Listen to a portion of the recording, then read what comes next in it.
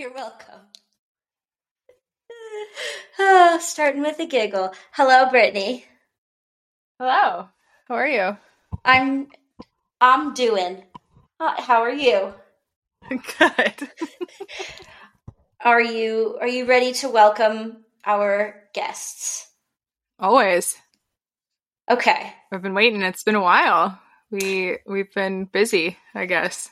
It's been life and then sickness and I don't know. Yeah. Maybe we're gonna figure out more batch recording. So we'll give the illusion of consistency when none That's fair. is in fact there. Well, on that note, on the count of three, we do it? Yeah. Okay. Welcome to Two As Girls you just and a froze, so TARDIS. maybe you're counting. Okay. Two girls and a TARDIS. Yeah. That just, you were like froze We did it. as you started counting. So I was like, well. Of course. Of course I did. Why not? Well, anyway, Maybe we're here. We'll figure that out. We are Two Girls and a TARDIS. It's fine. Welcome. Hello. Hi, everyone. We are two women who live in Colorado, and we watch Doctor Who, and then we deep dive, and we share it with anyone who's going to listen. Mostly ourselves. I think we share this for us. This is our little rewatch pod. It's fun. And before we get started, just as a disclaimer, if you're listening to this and there's little pictures in the room, we are adults. It's an adult show. So we say what we want. We talk about what we want. And as far as Doctor Who goes, there will be spoilers. I was like, Brittany, turn around. And then giggles in the background. And then giggles. So yes, there are spoilers for the show. We have watched through it many, many, many, many times. Today's episode, that's everything that we covered. Yes. So for today's episode, we are going to be covering in the New Who, Season 1, Episode 8, the emotionally devastating Father's Day. It's a tearjerker. Get ready. It aired May 14th, 2005. Of course, the writer was Russell T. Davies. Of course it was. Like, of course. It rips your heart out and holds it in front of your face. It's Russell T. Davies. And Paul Cornell. Memorable. It was directed by Joe... Oh, God, I'm going to fuck it up. I think it's Earney. But I don't know. I'm so sorry. I'm so sorry. If that is like a UK name and I fucked it up, I'm American. You can tell. You already know. You already know. So as we said, this one's a rough one, everybody. Brittany, do you want to give us a synopsis? A little moose-boosh before we just dive right in to all the times this episode makes me cry every time I see it? Yeah, I cried at least twice, for sure. And notated in my notes the times that I cried so that I could be sure to share that.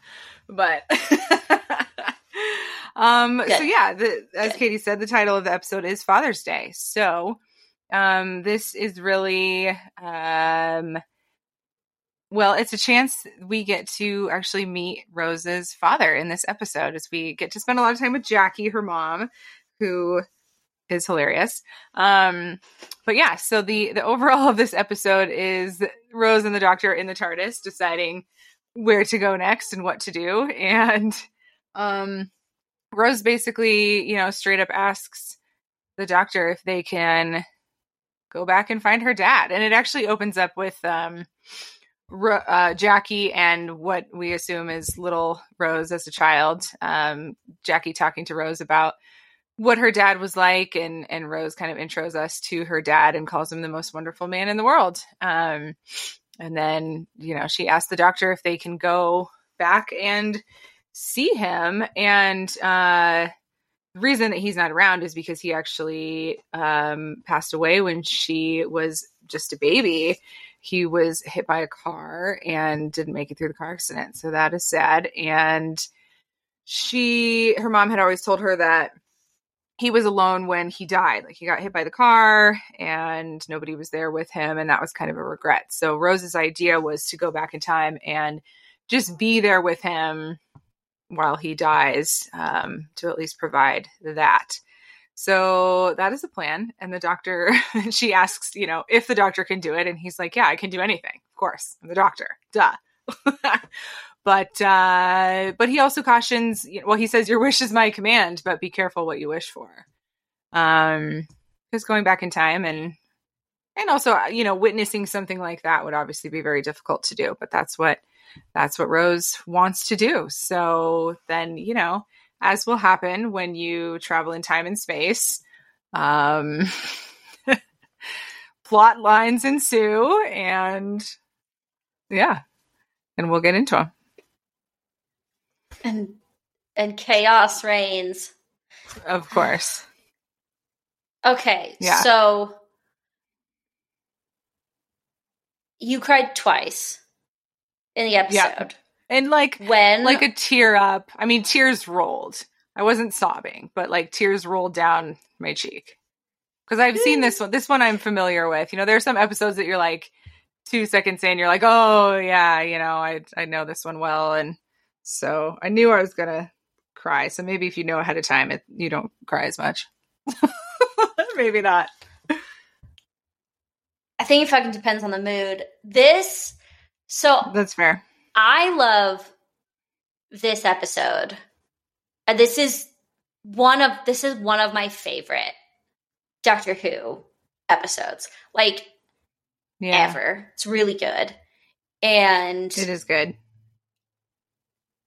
It's for sure one of my favorite episodes with the Ninth Doctor, because he's just so wanting to protect Rose when shit hits the fan, and wanting to give her that closure that he's never gotten in his own planet. And he knows how painful that can be, and the fact that he cares about her deeply, and she wants to go back and say goodbye to her father. Mm-hmm.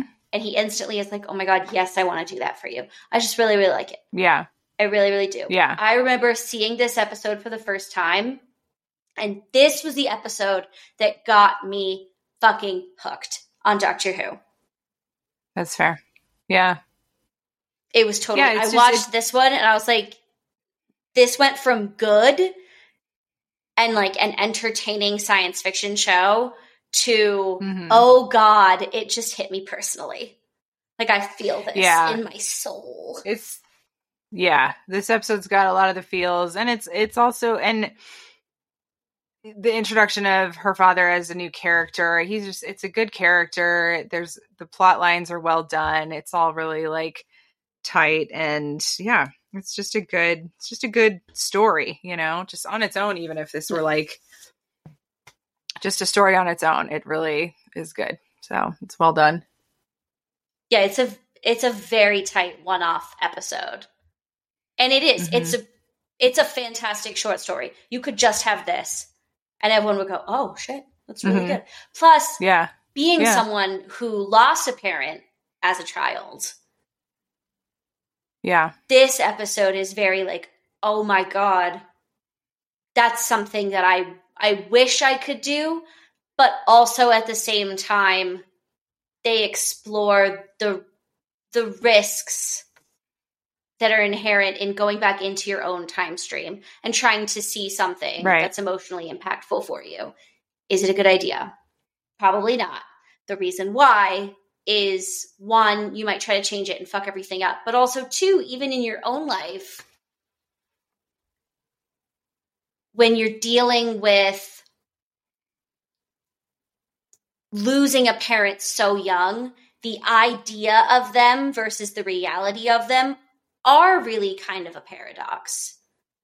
Yeah. because And you that's a have this big picture theme in in your this mind. episode. Yeah, she talks about how much in her mind he was built up. And even in Jackie's mind, after his passing, the only thing she ever tells Rose is how great and amazing and wonderful he was. And then she sees them in real life and sees them on their wedding day. And her first thought is, I thought he'd be taller. Yeah. She gets a different view, as you would as an adult person, of the whole scenario, or the whole like reality, I guess, of their relationship and of who her dad really is, and all of that. But the nice thing is, because of the way that the story goes in the end, she's, because she comes in with, my dad's the most wonderful person in the world, and then it kind of comes to a point where you're like, is that really the case, and what is she going to find out? And luckily in the end it wraps up that she feels the same as she did in the beginning, although there was some question about it for a minute. Yeah, he is still a good man. He's a real person now at this point. He's not not your fantasy that she had in her head. Yeah. What are you doing? I'm migrating because I don't know if it's just me or there's like a delay, so I thought it might be my internet in that room.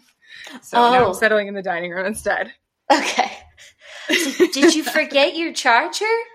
No, we can just pause the recording. It's okay. I migrated. I can walk and talk and carry my computer and my microphone. Yeah, multitask. Yeah. Okay, so we already know from the jump. It starts. They don't bury the lead. We already know that her father passed away. We already know he's dead. We already know that she wants to go back to see him. And be careful what you wish for, which is an incredibly true statement. Like, just always, as a heads up. And we see them.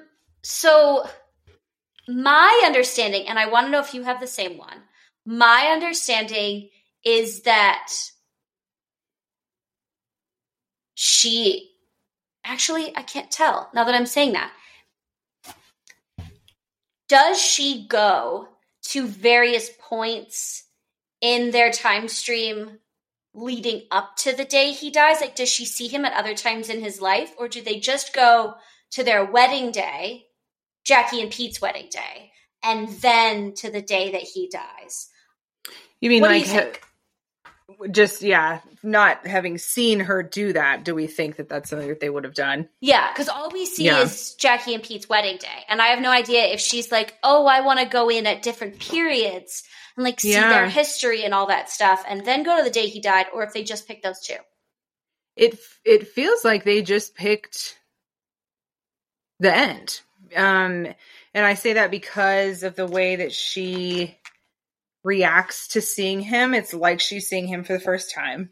Yeah. And it's, it's emotional, and she's also going into it in that sort of shiny opinion of him. Like, I think if she had seen things leading up to that, she would have known prior to that he wasn't this perfect person like her mom portrayed. And Jackie does that on purpose, right? She tells this little girl that your dad was the best and here's all the amazing things that he did, because of course that's what you want to say and that's what you want your daughter to believe. And he certainly wasn't a bad person. We find out in the end that he's very brave and heroic and loving and all these wonderful things. But she has this really like shiny vision of him. And I think had she seen him prior to the experiences leading up to his death, she would have known before that those things weren't true, or as or perfectly true as Jackie led her to believe. Yeah, there you go. Absolutely. Yeah, because things aren't black and white, right?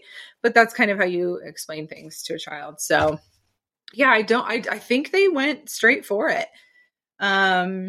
Which also kind of makes sense, like, because she really presents it to the doctor as, I just want to be there for him when he's dying so that he doesn't die alone. She doesn't say like, I want to know my dad and I want, I want to see his life. She's like, I want to be there for him in his final moments. Like, that's the goal. Yeah. and which he presents a takes really her. interesting, and he does. He takes her. Well, it's a little, he was like, of course I can. Like, yeah, duh, I'm the doctor. Like, he's like, some sassy doctor in this shit. Yeah. Oh, he's very sassy in this. And he's straight up mean to Rose a few times because, well, we'll get to it. But yeah, I mean, she fucks up in a pretty big way. As she does. Expected. She acts very human. And he brings that up of like. He calls her a stupid ape. He does, which is the insult that he reserves for when you do the most illogical, emotionally charged, short-sighted human shit. That's what he calls you. Yeah. And that Rose fucks up. Like, she does. Was there ever even a question that she wouldn't? Like, no. And it was funny because I forgot. Nobody could get to go into a time machine and go back and see the moment that their parent dies in an accident and not try to stop it.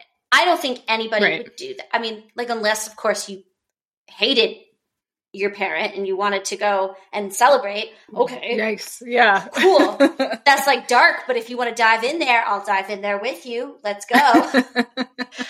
Well, and I forgot too, like in the beginning, I was like, oh yeah, I know this episode, I know it really well. And it was for the first like few minutes, I'm like, oh yeah, I forgot. Like the plan was not to go back and save him. The plan was to be with him. Yeah. And she can't do it. No. Yeah. And that's what's interesting. So they go back. They see him, they're gearing up for his like final. She's like, this is the street where it happens. And they know it's about to happen. And they watch it happen. And the doctor says, go out, go be with him. And she can't do it. And then it just flashes to her like crying and being regretful that she didn't go be with him. But I mean, fuck, how difficult would that be to do? Understandable hesitation, even though she was like, so, it was her plan. It was her ask, but she misses it. She misses the opportunity. And she says, they hear the ambulance coming around the corner and she says he was dead by the time the ambulance got there. So she knows it's too late. So she asked the doctor for a second try. So it's like, she already asked for this big thing and she asks to try again. And you can tell he goes through this sort of like, he knows he shouldn't say yes, but he's going to fucking say yes. But he's like, but we have to be careful. You can't like run into cause we're already here. So it's that kind of time and space thing where it's like, we're here, so we can't run into ourselves being here. Like in Harry Potter with the time turner. Like, don't fucking let yourself see yourself. Yes. You can't do that. You'll lose your shit. Yeah.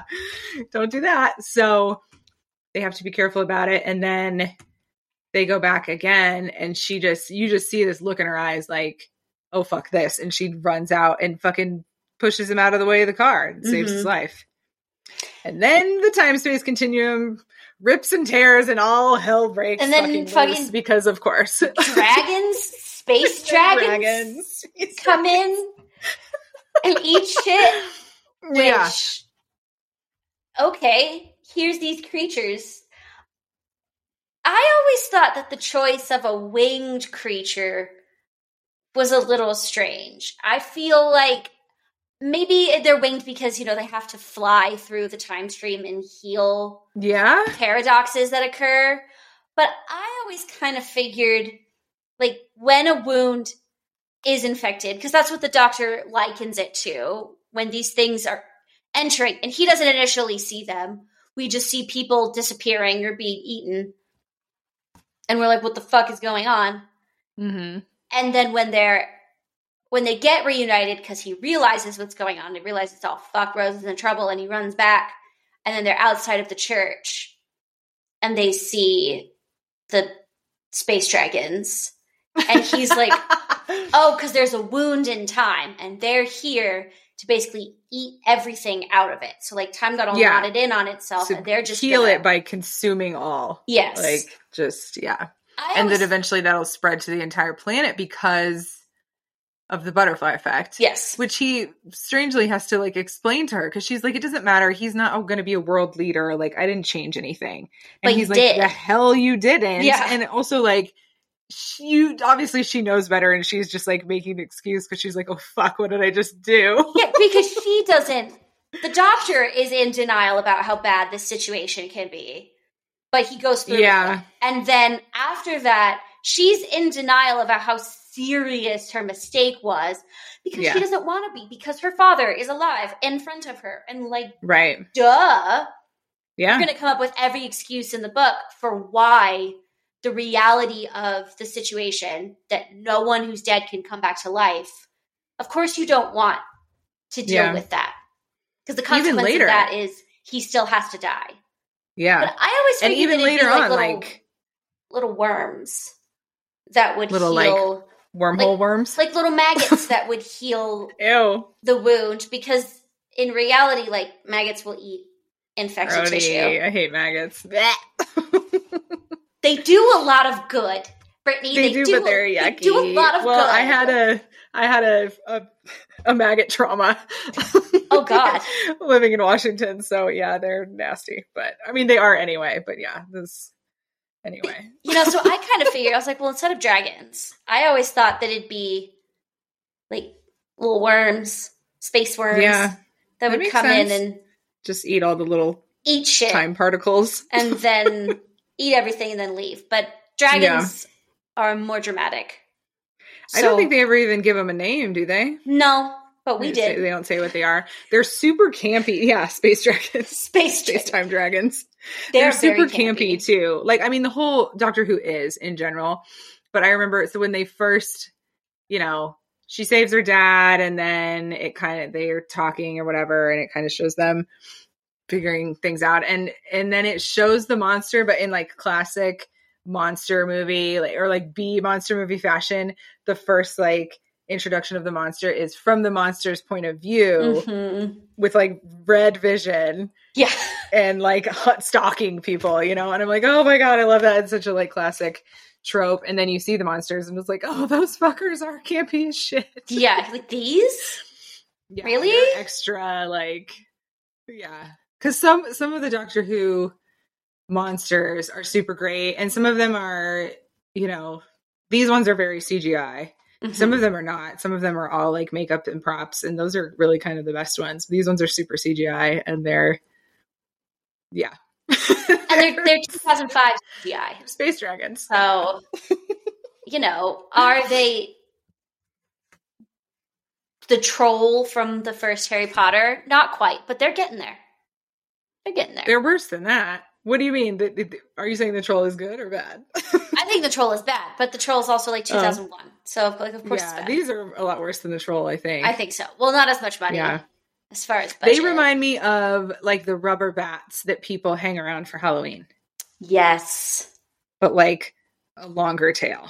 But like shitty fake like that. So then they're space bats, not dragons. Space dragon bats. I mean, they look more like dragons. They're like dragon face, elongated bat bodies. Now I'm just thinking of Trogdor from Homestar Runner. Oh. Dragon bats, dragon men. Trogdor! Oh, that dates us. If anyone's wondering how old we are, let me just say that I was young when Homestar Runner was actually on the internet and making new content. Nice. I was in middle school, and that was my shit. I was about it. That was the shit. I was about that life. I still am. It's a fucking hilarious website. Yeah. Nice. Okay, so Rose saves her dad, and then the Doctor is pissed. Open the time-space continuum. And the Doctor is pissed because you created a paradox. They like zoom over to him just to show how pissed his face is, and you're like, oh, angry. He's mad. He's so mad at her. And I think he's also mad at himself because he knew that this was a bad idea. Yeah, but he's going to let her do it because she's Rose, and he loves her. And he loves her. I mean, really. And he knows what it feels like to want to say goodbye to people. Yeah. And he also knows what it feels like to want to save them. But he said, like, when she fucks up and it's bad, he's like, I let my entire fucking planet die because I couldn't because I couldn't go back and save them and do exactly this. Yeah. Rip a fucking gouge in the time-space continuum. He's like, I had to let my entire planet of people die. But this is okay for you to do? Like, fucking no. Mm-hmm. And she gets mad. He gets mad. He's mad because he has every right to be. She fucks up. And she's defensive because she knows he's right. And then they turn into the whole, like, fine, then. Oh, they, like, fine, then I'll go. Like, good, then teenagers. Go. Yeah. Give me the TARDIS key. Okay. And yeah, she ends it with, like, I know that you're going to come back. Like, I know that you're not actually going to leave me. She's like, I'm going to make you wait for me. Yeah. Yeah. Have you wait. It's like, bruh. And in the meantime, here's Pete. Incredibly sweet confused. Pete. Sweet Pete. Like Sweet Pete. No idea who she is, but he just rolls with it. Yeah. Peter Allen Tyler. Okay. Rose's dad. Peter Allen it's so Tyler. funny. And I wonder if that, like, interaction is, like, real for the time period or for the culture, because it's like, so she saves his life, and then it's like, are you going to this wedding that I was going to? And she says, yeah. And then he's like, well, I'll give you a ride. But then they just, like, go back to his apartment. He just, like, welcomes them into into his apartment, and they're, like, hanging out waiting for him to get ready for this wedding so that they can all go to the wedding together. It's just like, with that, I mean, they did just save your life. Yeah. But it's just funny. I just think wonder the if reason it's real or if it's just TV.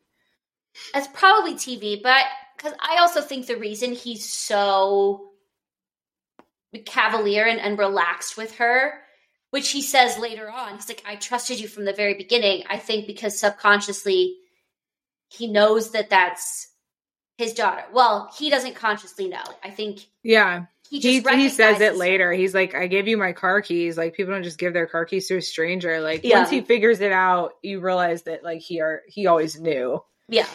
He saw her and was like, oh, okay. Knew that there was some connection, some reason to trust her. And yeah. Mm-hmm. Even if he didn't realize what it was right away. And then Jackie. Oh my God, Jackie's fucking hilarious in this episode. Been sassy, stays sassy.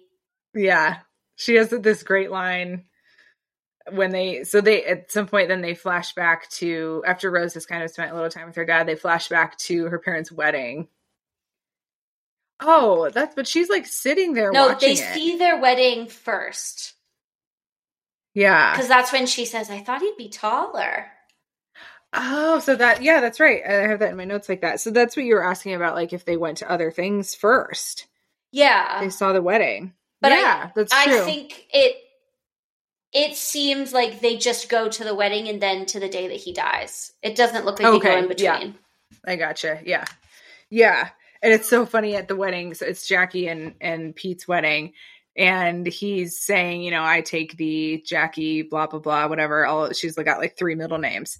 And he fucks them up and gets them out of order. Yep. She says, it's good enough for Lady Di. It's good enough for me. Which is so fucking great because that's what Diana did at her wedding to Charles. She said his middle name's out of order. And it's like, he's got a lot of fucking names, man.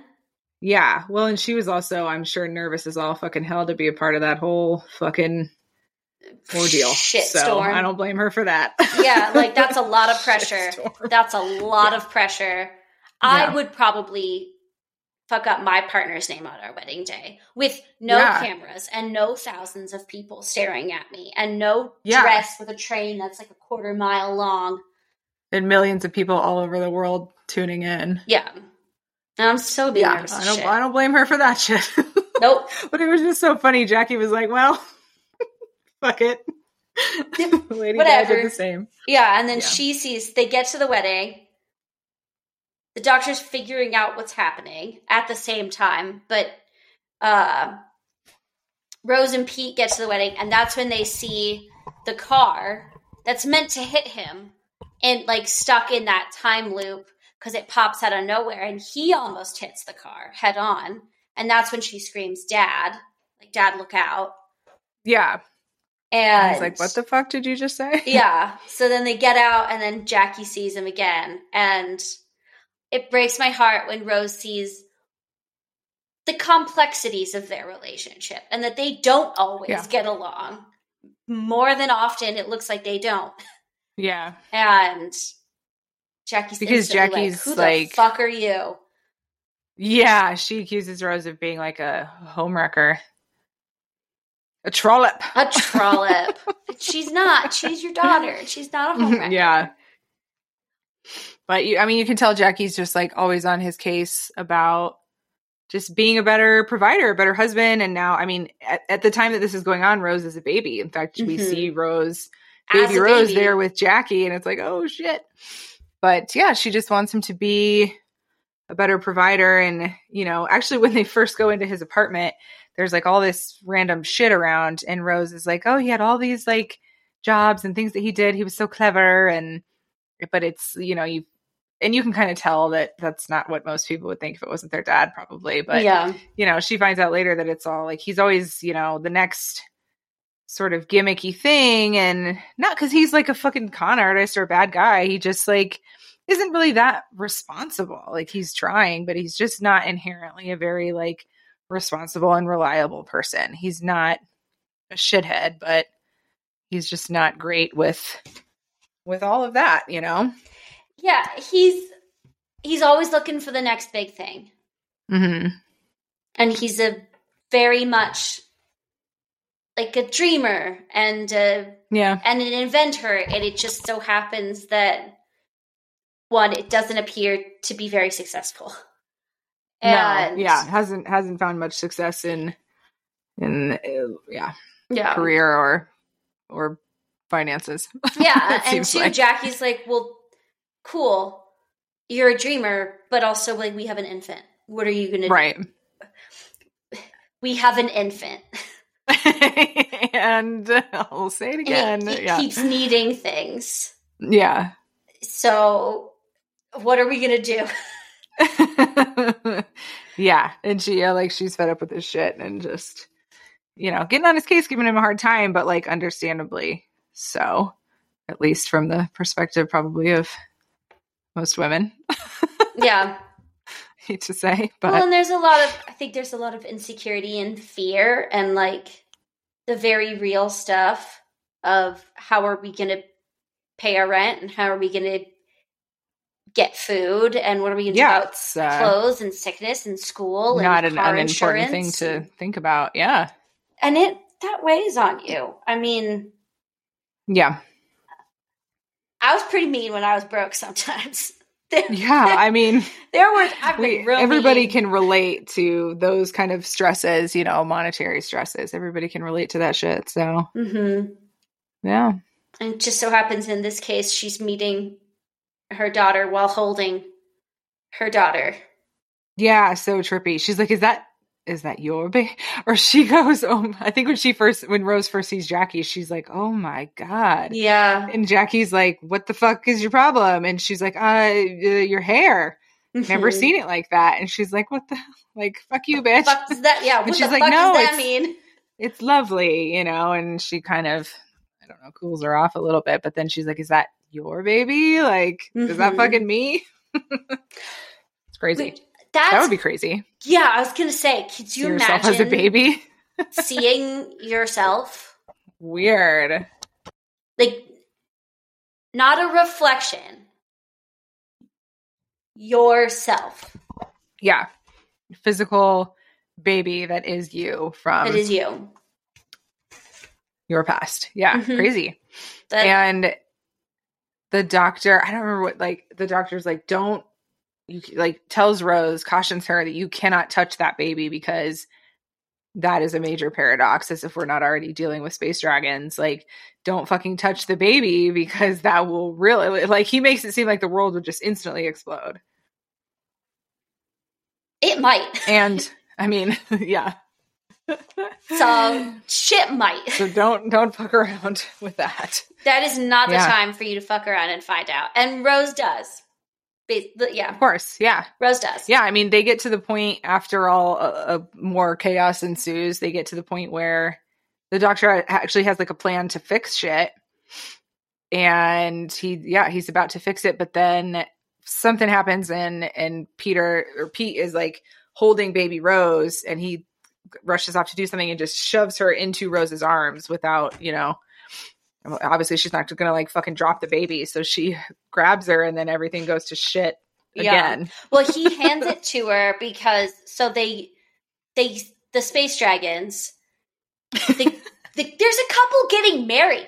Like, we're focusing on the main part of the plot, but this whole side plot is that there's this whole ass couple getting married and no one's showing up to their wedding. I think the reason no one's there isn't because the wedding's bad. I think it's because they're getting fucking eaten on the way. Dragons are fucking eating people. Yeah. Yeah. They show a bunch of scenes like kids are disappearing off the playground or people are disappearing out of their yards. There's no like guests at the wedding. Like there's a bunch of fucking crazy shit going on. Like it's like dragons. meanwhile.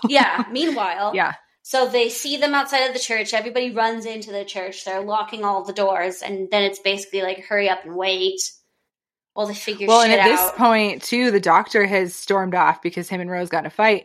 And he goes to find the TARDIS because he says he's leaving. And he walks into the TARDIS and it's just like a regular ass police box. Yeah, because it's like, oh, fuck. Launches itself out. Yeah. So that it doesn't get destroyed. The TARDIS is not the TARDIS, which is bad news. Mm-hmm.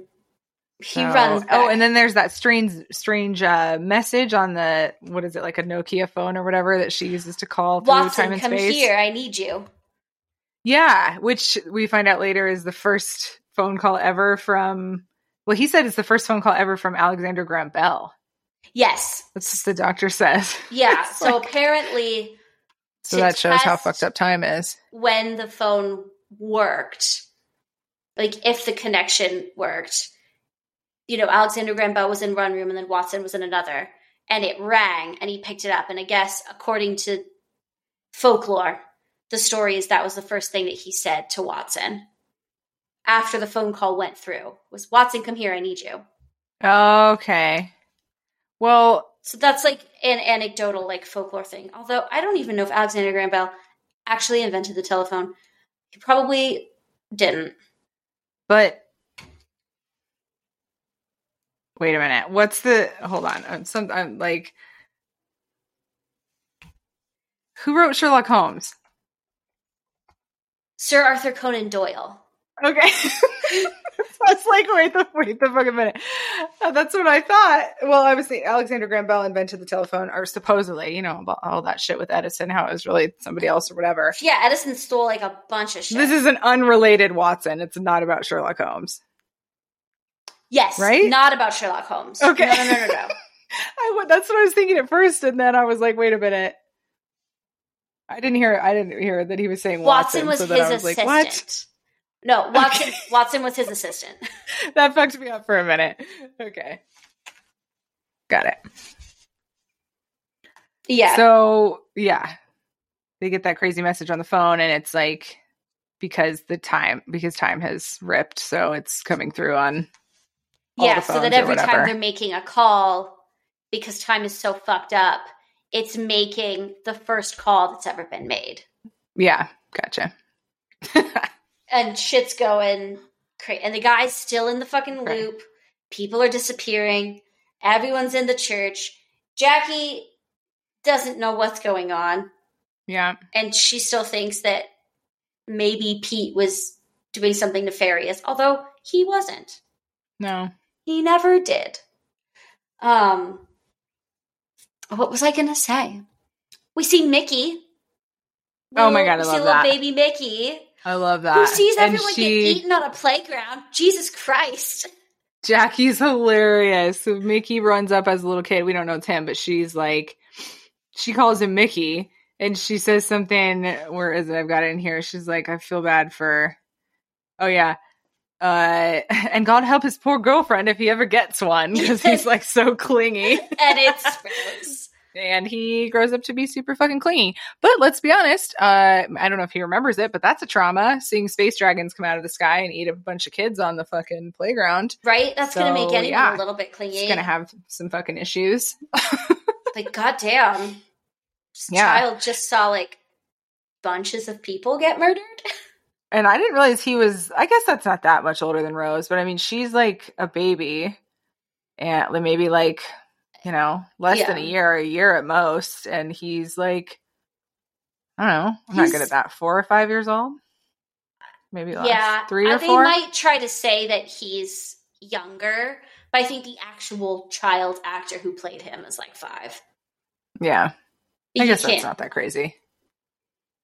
It's only a few years. Yeah. I don't know. Ain't nothing. And then they're all in a church, and then we get like some of the best in this moment. I feel like it's when we get some of the best dialogue and tension, because it's where we get the scene with Sarah Clark and what's his face, the groom. Yeah. I don't remember what the I don't even know what his name is. In my notes, it just says bride and groom. I don't know. Bride and groom. But they ask the doctor if he can save them. And that's so touching. And then he's like, okay, well, who are you? And they say the story of how they met. And I just, the doctor even says, like, there's an ordinary man alive in the world when he shouldn't be. That changes everything. And Rose doesn't want to understand what that means. But the he drives it home with this couple of, like, the magic that happened for you two to meet and now be with child. Like, that is insane luck in the universe. And that's something miraculous that happened, that you met on a street corner at 2 a.m. All of these random things have to go right. And now you are getting married and you have a child on the way. And now there is this family story that exists spontaneously. And he says, I've never had a life like that. Yeah, no, he's mesmerized by it. It's a very, like, human moment again for him to be, because they even say, they're like, they say, like, we're nobody. Like, they understand that this is, like, affecting more than just their little bubble. And they're like, we're nobody, and he's like, you're not nobody. Like, this is special. What? And he goes, how did this happen? And I'm like, what is he talking about? The space dragons? But then he's talking about how did they happen? Yeah. And they tell their story, and he loves it. And he lets them know that they are special, and that was, like you said, special circumstances for them to come together. Mm-hmm. And he promises them that they're going to get married too. Yeah, they're going to get married. You're going to have your baby. And they do. Yeah. And it's just, you start getting real sad. You start getting real sad because Pete figures out who Rose is. Yeah. When did you start to cry? I wrote it in here. Yep, here it is. Right where we are. So everyone's hunkered down in the church, and Pete and Rose are talking, and he just kind of says, because the doctor's talking about what's happening with time, and Rose says it's her fault. And so then when they get a chance to talk, Pete is like, why is it your fault? Like, and then he just kind of goes off like, why did I give a stranger my keys? Like, you don't do that. And he's like, you called me dad when the car was going to hit me. I mean, that was pretty telling, but he just knows it's her. And so they start to hug and cry. And then that was the first time I cried. Yeah. Like I said, I wasn't like sobbing, but tears left the barrier of my eyelids. So that's, I think, that constitutes, that was the first time. I cried start to finish the first time I saw this episode. Yeah. Because all of it was just, oh my God, I've thought about doing this. Like, this has been a legitimate fantasy of mine, is having this opportunity. And I cry. I'm not a big crier in real life. It's actually very difficult for me to shed real people tears. Yeah. In moment. But media content, I will bawl. Will bawl. Waterworks. Same. I've had commercials make me cry before. So, yeah. Well, I'm a total sympathy crier too. So, like, seeing people cry, I'm done. Mm-hmm. And I'm a crier in general, which is not awesome, but here we are. And here we are. So, start to finish. So, the first time I saw this episode, I was bawling. Now, because I know what's coming, usually the part that guaranteed gets me is the same one when he recognizes, I'm your dad, and they have that moment, and she gets to hug him. Oh my God, my fucking heart. Yeah. I wish that meant that if I knew that I wasn't going to cry, but dude, like, every time I watch Harry Potter, I'm still, especially like the 7th one, fucking water. I mean, Waterworks. I'll cry in the beginning of a Waterworks. thing just knowing what's going to happen. So like as many times as I've seen Harry Potter, I'm still going to fucking cry Yeah. every time that Cedric or Sirius or Dumbledore dies, or the whole first fucking 10 minutes of the 7th one. Yes. Doesn't matter how many times I've seen it. Fucking Dobby. So- No. Oh Not my okay. God. Oh my God. Not okay. No, Not it's- okay. Yeah, does not matter that I know it's coming. I'm still gonna fucking cry. There's just devastation. Yep. So So we both cry when they recognize everybody's crying. who he is. Well, and then Jackie is like, so they're all trying to figure out what to do. Then the doctor has the plan. I can bring the TARDIS back because the key starts burning Rose's hand. And this is after Doctor and Rose have made up because she's like, I'm sorry. Because of course, yeah. And he's like, well, okay. You're okay. We'll like he figure this wasn't out. gonna, like it wasn't gonna be okay. Why does it burn her? Because she ripped the fucking space-time? It's just, no, it's getting hot because she had the key in her pocket and the TARDIS is trying to fight its way back in to the vortex that she caused.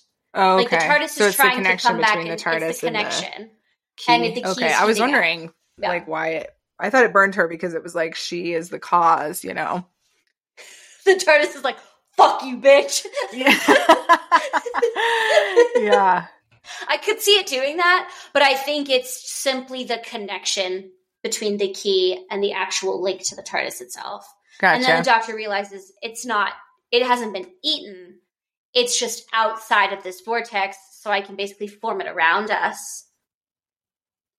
But then, So then it seems like Pete, while all of this is happening, Pete sees the car doing a lap, and he's starting to piece together why her coming back and seeing him has caused all this ruckus. Because he's not daft.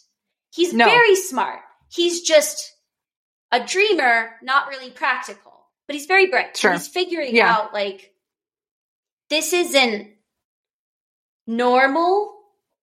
Yeah, and even after the doctor is like, I can save this. Well, and he actually, I think he overhears this too. So he hears the convo, doctor's like, I can fix this, and don't worry, he'll still be here or something. Yeah, and, he says the thing you've changed will stay changed. And I think that's when Pete realizes, like, oh, I was supposed to die. Well, yeah. And then he also, like, the other big tell is, so they have another minute to talk, Rose and Pete. And he asks about what was it like, you know. Well, he asked about his future earlier, and she just kind of brushes it away, and something else happens, and she doesn't really have to answer. And then he asks again, and he asks, like, what was it like, you know, what was your childhood like? And she talks about, well, she kind of evades and makes up stories about him taking them to the park and doing all these amazing things and reading to her and whatever it is. And she says, you know, you were always reliable. And at that moment, he knows that she's not telling the truth because he's not, like, he knows, at least he has good self-awareness. Like, he knows that he's inherently not a reliable person. So she knows he's lying. And then, like, the monsters do something and it breaks up the conversation, and they don't get to, you know, he doesn't get to, like, have a rebuttal or whatever. Oh, but, yeah. And she talks about, oh, you read me a bedtime story. Right. And all of this. Yeah. So he knows that she's, and it's funny because she's doing exactly what Jackie did for her, right? Like, you don't need to be, I guess, in that situation, brutally honest. So you make things sound like they were better than they were because she doesn't want to tell him that he wasn't there. Yeah. I mean, how could anybody do that? How could you have a time machine, go back in time, see your loved one, look them in the eye, and say to their face, you weren't anywhere for me because you died? Yeah. No one's going to tell them. You can't tell somebody that. That's right. You don't even want to admit that to yourself. Rose doesn't want to admit that to herself. So she's she'd rather hold on to the lie for as long as she can, because even though she knows it won't hold out, the reality is devastating. Yeah. It's horrible, and it's heartbreaking, and it's cruel, and nobody likes it. Yeah. And then, then Jackie hears him call Rose his daughter and flips the fuck out.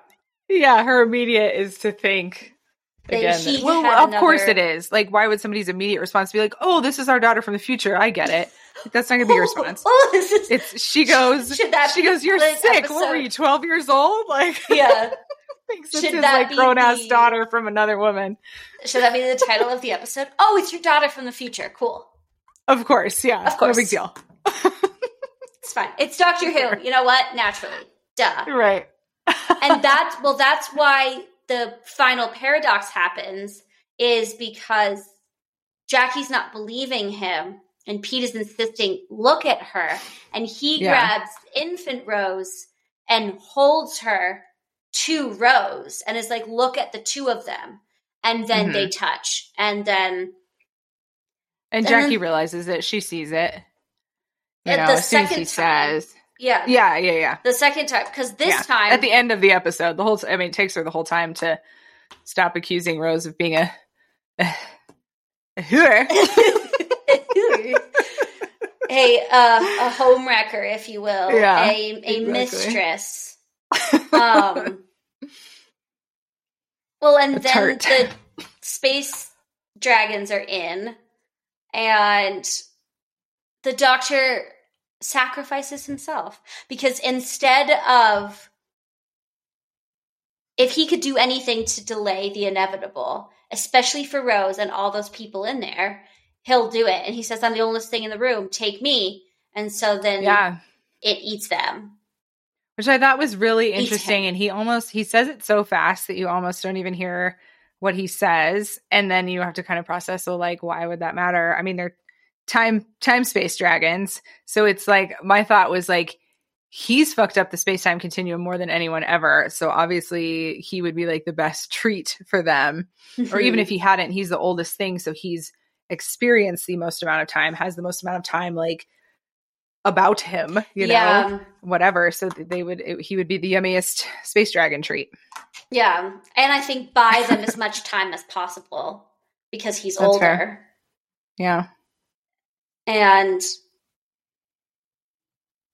the Doctor. And then he's dead.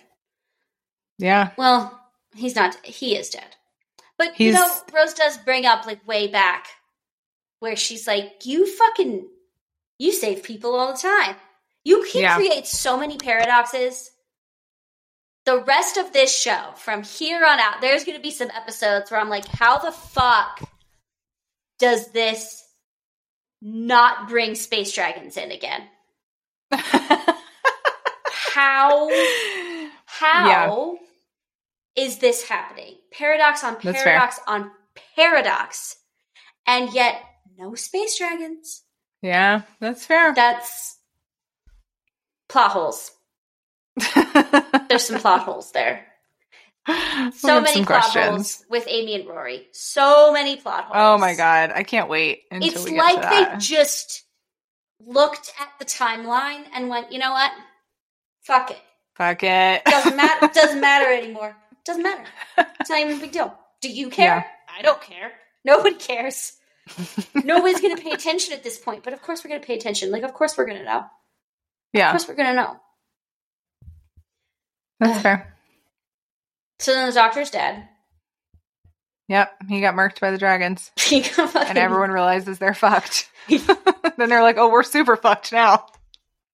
And then Sweet Pete looks out the window and sees the car that was supposed to hit him has just been, I mean, he saw it before, but it's been circling the block, but like vanishing in and out of existence as it circles. It shows up, disappears, shows up, disappears. And he just knows what he has to do. And knows that the Doctor knew the whole time, you know, but I give the Doctor props for like trying a different method rather than just being like, sorry, bro, you got to go. Yeah, he could. The doctor could have just, after Rose pushes him out of the way, the doctor could have easily locked her in the fucking TARDIS, grabbed him, and thrown him in front of the car. But he didn't. But he wouldn't. He wouldn't. Because that's incredibly cruel. And Rose that would not. I think they would really be done. That would not be, At that point. But he's trying, he wanted to spare her. Yeah. And spare Pete and this whole scenario any way he could. But he knew ultimately that there really wasn't any way to do it. Because you can't bring back the dead. Every fantasy and science fiction story deals with that concept, and it ends poorly all the time. Yeah. Dude, the fucking genie even tells Aladdin, I can't bring them back from the dead. It's not a pretty picture. I don't like doing it. Yeah. Careful what you wish for. And I mean, Harry Potter, Lord of the Rings, Frankenstein. Tons. Can't bring him back. American Horror Story. Yep. American Horror Story. A ton. Actual America. Can't bring him back. America. Yeah. So Pete knows. He knows what he's got to do, and he goes to... I like that he doesn't just go out there and do it. I like that he makes sure to tell Rose and Jackie goodbye.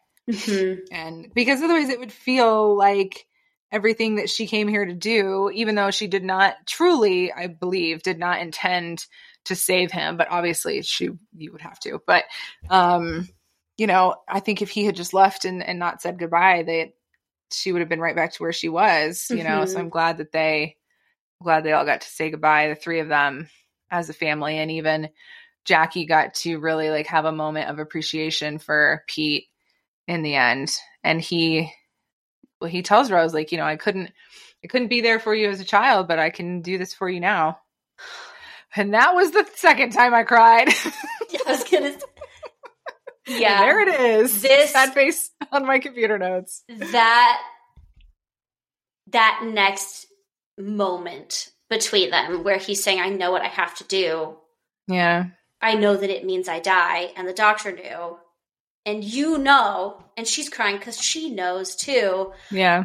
Yeah, I fucking love when Pete is saying, I never read you those bedtime stories. We never did all of that stuff. I wasn't there for you. And Rose is bawling and says, but you would have been.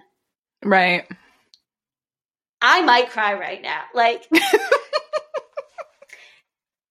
it's okay if you do. Every single time, it just breaks the fourth wall, comes out of the screen, goes into my mouth, down my throat, into my heart, finds the grief that is right there, and then just pulls it out and goes, oh yeah? Oh, Katie? That's cute. Yeah? Look at this. Hey, here you go. Here's your legitimate childhood trauma. Oh, look at that. Look, it's right there. And then I'm just bawling. And it's cathartic. Like, I don't say that. It's not a negative. This is a positive for me to watch this episode. Of course it's going to do that. Yeah. But, I mean, anyone who's experienced the loss of a loved one would want this scene. But when you grow up not having the reality of that parent and seeing what you want so much, that they would have been there if they could have been. Just devastating. Devastating. Of course. Because I don't have a lot of real memories of my mother, because she passed away when I was 7. And I was super young. Yeah. And so it was the psych. I always saw a lot of myself in Rose as the character in this episode. I probably would have done what she did. Like, yeah, I fucking would have. I think anybody would. Anybody would. And just all she is wanting is to have whatever moment of connection that she can with her father. And not have to face the reality of life without him because she already did. And I feel that. And I think everybody feels that. And I think it's beautiful for me to have and see that shared experience in a character. It's very cathartic. It makes you feel a little less alone, a little less like a freak. Yeah. But it is the fantasy of who this person is versus the reality of who the person is. And now she knows he wasn't the super tall, super reliable, always there, wicked smart inventor, entrepreneur, but he was a very good man who loved her and caring, loved her mother. And a hero. Yeah. I like that it starts out with that childhood vision of it, and then that comes into question, but it ends with her still knowing, like, and she says at the end, Pete was the most wonderful man in the world. Mm-hmm. Just like she said in the beginning. And she got to see that for herself. Yeah. And not just be told. He's got great character. If that's what he runs out in front of a car to save the planet. I don't know that how many other people could actually do that? Know that they have to die and then go out and face it. Yeah. I know you're going to say. Rare. I thought you'd be like, well, I know one person. Harry, mother, fucking Potter. Because we're going to always find opportunities to bring Harry Potter into this podcast. Harry Potter enters my life on a daily basis in all ways. It enters the chat, as the kids say. Harry Potter Is that what they say? I don't know. I don't actually speak to any kids enough. Yeah, but I've heard we already some talked podcasts. About Homestar Runners, so. Yeah, right. I've heard some podcasts made by people who are younger than us. And youths. They're saying it. They're not youths, though. They're in their mid-20s. Oh, okay. They're not youths. They're in their mid-20s. They're adults.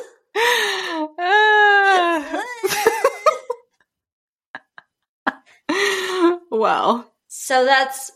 Still that. We have to bring some levity into a very dark situation.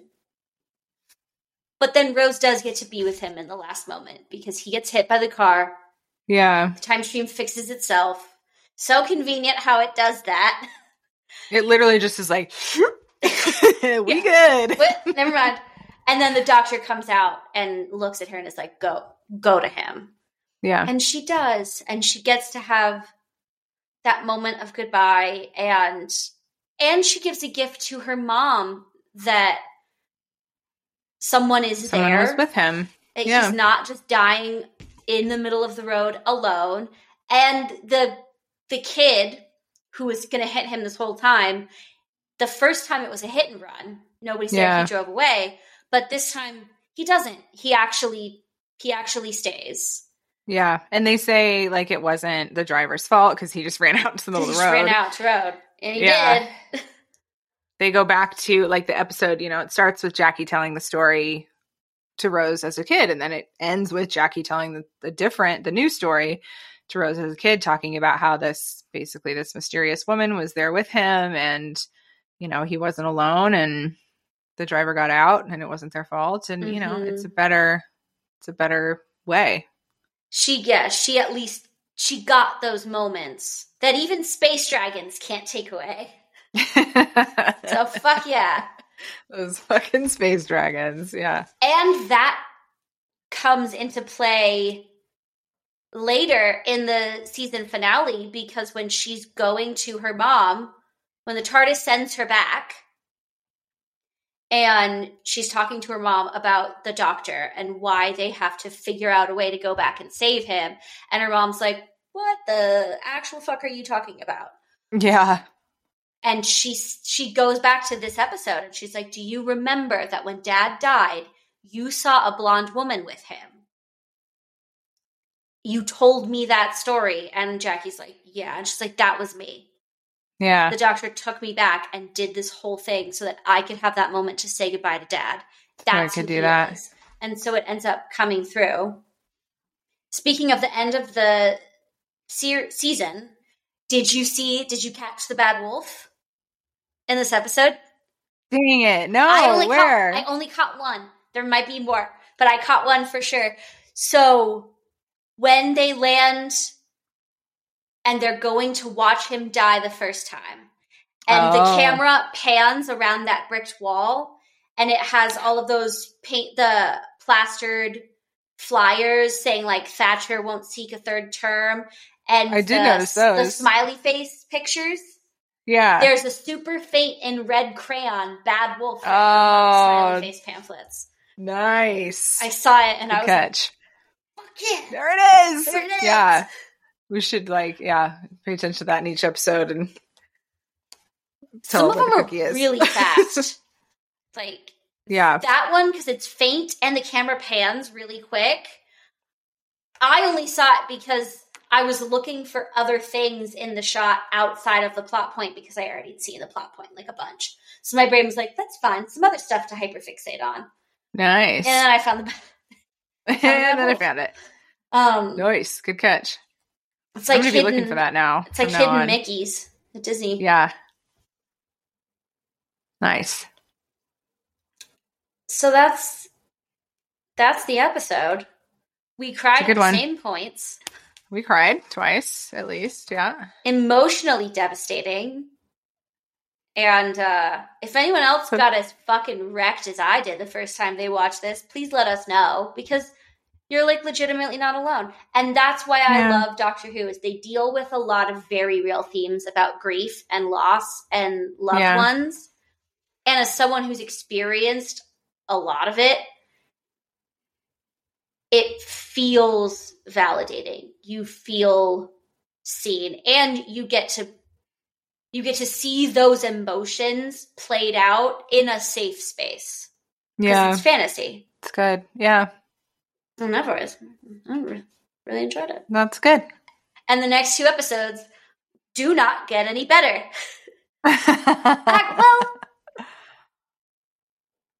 It's still, I mean, this one, do. There's lightness within it still, the same as in this one. Yeah. But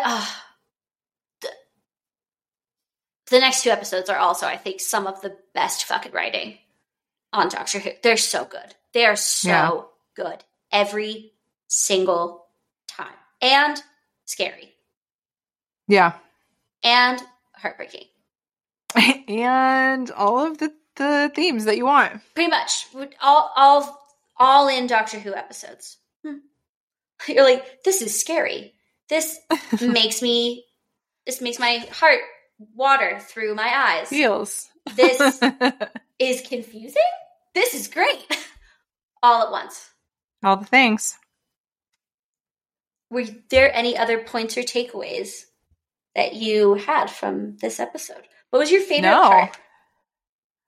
I think the times, I mean, even when it's, well, just like one-liners, that bit about Lady Di's wedding, hilarious. But I think the parts where Rose and her dad are connecting, because even though they're sad, they're also like funny and before kind of he knows for sure, and just like that is the whole point of this episode, is her to get to connect back with him. So where they get to just like talk to each other. I like Pete. He's like a likable guy. He's funny. He's just like genuinely likable, nice guy. So I think just him as a character actually probably is my favorite. He is the best in this. He's such a likable dude. Makes up for fucking Adam the last few episodes before that. And here he is, inserting himself into our conversation. I brought it up. Hate Adam. Hate him so much. Yeah. He sucks. Pete is great. Pete does all the things that Adam should have done and didn't. Mm-hmm. He does them. Pete is who we aspire to be. I don't know what I'm doing with my hands right now. I don't know. I was sitting all day at work. Looks like you're voguing. Standing. Thank you. And now I'm standing. Nobody can see this because we don't record our video That's fine. And that's great. Nobody needs to. This is our space. This is our time. It's our time down here. Well, do you have any Into the Vortex questions? Well, I did make one, but now do it. Well, okay. Wait. So I think I might have to amend it. So okay. I guess other than going back to save someone's life, if you could go back in time and change a moment, what would it be? And if it's too personal of a question, you can just say, kill Hitler. Kill baby Hitler. Like, in my own life, the only thing I'm allowed to change, or like I could change it can be anything. It can be in like known things of the world, or it can be in your own life. Are we working based on the assumption that there is no butterfly effect? That everything will stay as is? That's part B of the question is, if you knew that it might make everything go to shit, would you still do it?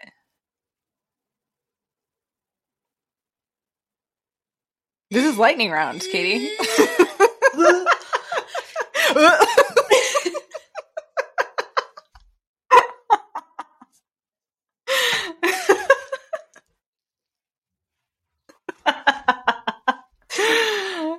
You're supposed to say the first thing that comes to your head. But this is a very loaded question. Highly loaded. What would I do? Okay. I would go, I'm going to keep it not serious. That's probably because defense mechanism. So if I could go back and change anything in time, I'm trying to think of like the grossest thing I could possibly think of.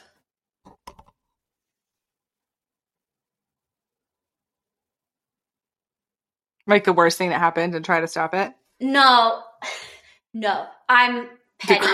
I'm trying to think of like the grossest food mistake that's ever happened.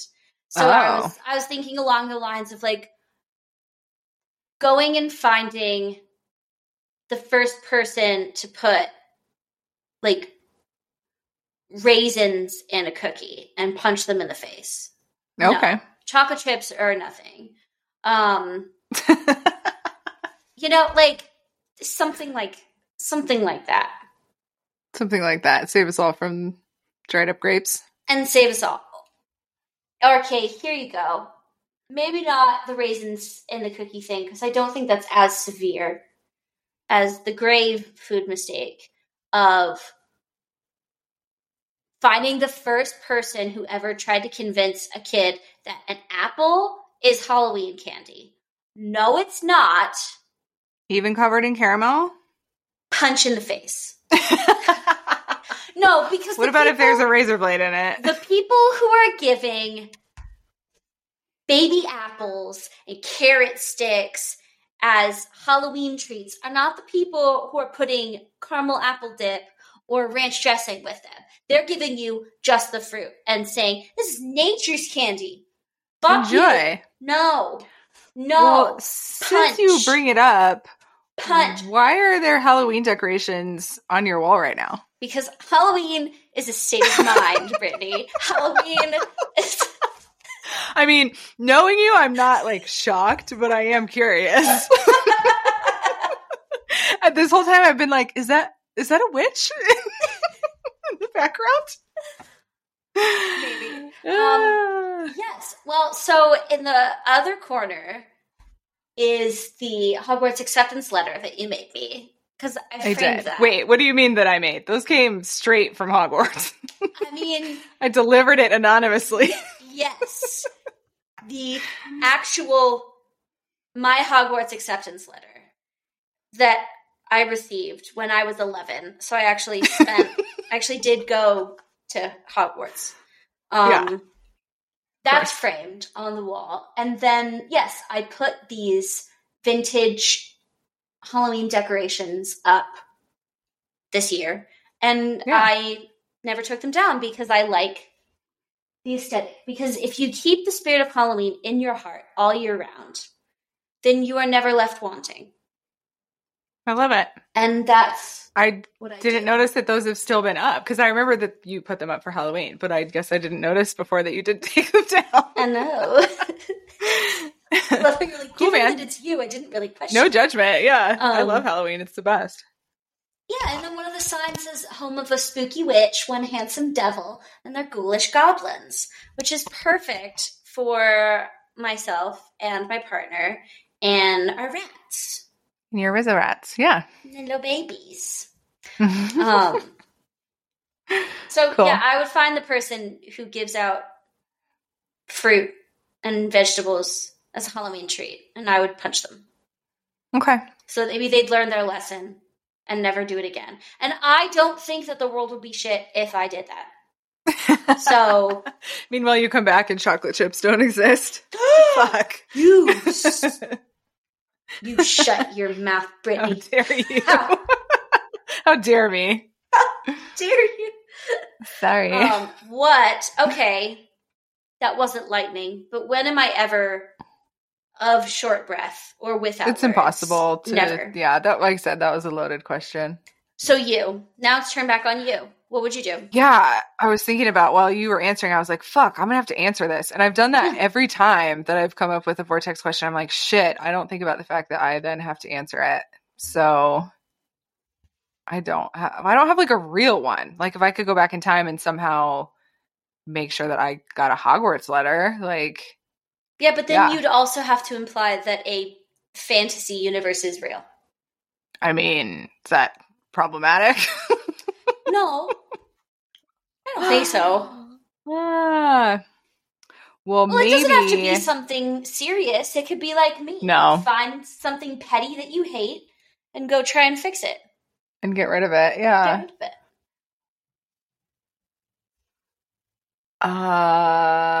Maybe I would just like go back and invest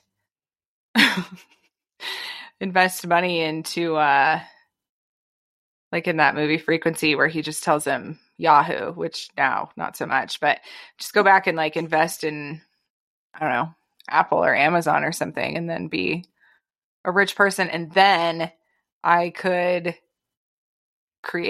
would have so much money that I could create a fantasy world in which Harry Potter exists and then be there. You would pay for everyone around you to operate like witches and wizards. Yeah, I would just like Truman Show myself, but Harry Potter style. No, that's way too nerdy, but I like it.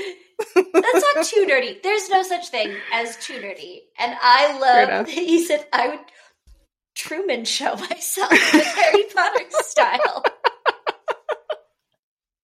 So. And that's Brittany and I, basically.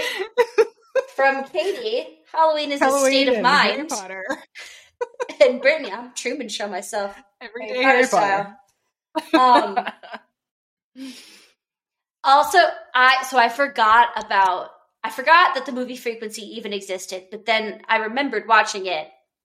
And if that quote doesn't just solidify a movie into a specific era, the fact that he tells him Yahoo. Yeah. And that actor also plays the fucking secret or like betrayer best friend in The Truman Show. So it all just comes full fucking circle. Full circle. Well, it might in fact be true that all of life is simply a simulation and we are nothing but electrical impulses in the greater brain of the universe. We can't argue against that. No, but don't let Cam hear you say that. I'm pretty sure he already... He's not going to listen to this podcast. He's not going to listen to this podcast. I'm like, I don't know what happened to the recording. We can't argue that it's not. We can't argue that it is. It's true. It's just one way or another. Either way, I mean, I'm having a good time. Yeah. I don't know. That's all you can strive to do. I don't fucking know. Cam's ear just perking. What? Katie? Well, that was fun. Yeah. This is a great time, everybody. Brittany, if people want to share their Doctor Who story or their favorite episode or find us on social media, where can they go? You can find us at Two Girls and a TARDIS at gmail.com to send an email. And that is the number 2, I think, right? I feel like I haven't done this in a while. And then Instagram is TWO, Two Girls and a TARDIS.com. And there's a little bit of content on there. What did I say? No, what did I do? No, .com. Damn it. Social media. It's just Two Girls and a TARDIS on Instagram. Why do we have me do this every time? Because Here's what I would go back in time to do when we first started the episode. I would say, Katie, where can people find us? And then you would have to do it every time. Oh, God. Since you know the answer. I love your tone of voice and I like the way you speak. And I also get tired of hearing myself talk. And then I get worried and self-conscious that I'm speaking too much. So I want to afford... It's a podcast. You're supposed to do that. I know, but I want to afford people the opportunity to hear... To laugh at me when I fuck it up? No, to hear 50% of this creative equation. Well, anyway, we're Two Girls in a TARDIS. Fucking Google it and find us and figure it out. You can find us. I don't think you can find us on Google, but... You can't. But we're on Instagram at Two Girls and a TARDIS. TWO. We're having a great time, everybody. It's a great time. Next up is a 2-parter. 2 of... Nice. I think both of our personal favorites. It's The Empty Child. Sure. It's so is fucking the what? good. The Empty Child. Yeah, the next one is kind of fucked. It's kind of fucked. Yeah, it's fucked. It's a crazy one. It's fucked until it isn't. Yeah, but I love the time period. I like the ones where they go back and it's like a, it's like a period piece episode. Those are always fun. Mm-hmm. So, yeah. But we look forward to sharing all of our special insight with you all about that next time. And potentially a half hour at the end about Harry Potter and God knows what else. Fuck it. Why not? It's our podcast. We can do whatever we want. And we'll see y'all. We'll see y'all soon. How should we sign off this episode? I feel like we should dedicate it to. Should we dedicate this one to Peter Allen Tyler? Peter Allen Tyler to Sweet Pete. Yeah, Sweet Pete. Shout out. Okay, to Sweet Peter Pete. Allen Tyler. Thank you for saving the world. Appreciate ya. Okay. And thank you all for listening, and we'll see you next time See ya. on Two Girls and a TARDIS. Bye. Bye.